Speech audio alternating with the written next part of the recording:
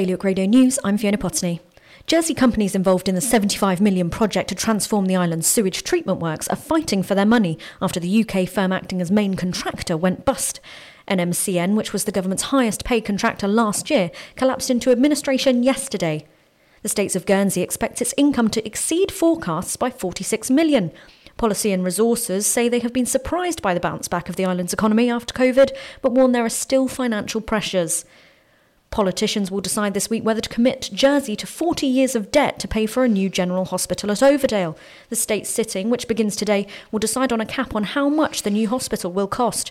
The government wants it at $804 million, and a scrutiny panel set up to specifically look at the project is calling on it to be $550 million. And Guernsey's police has assured that protecting women from violent crimes is a priority in the wake of Sarah Everard's death.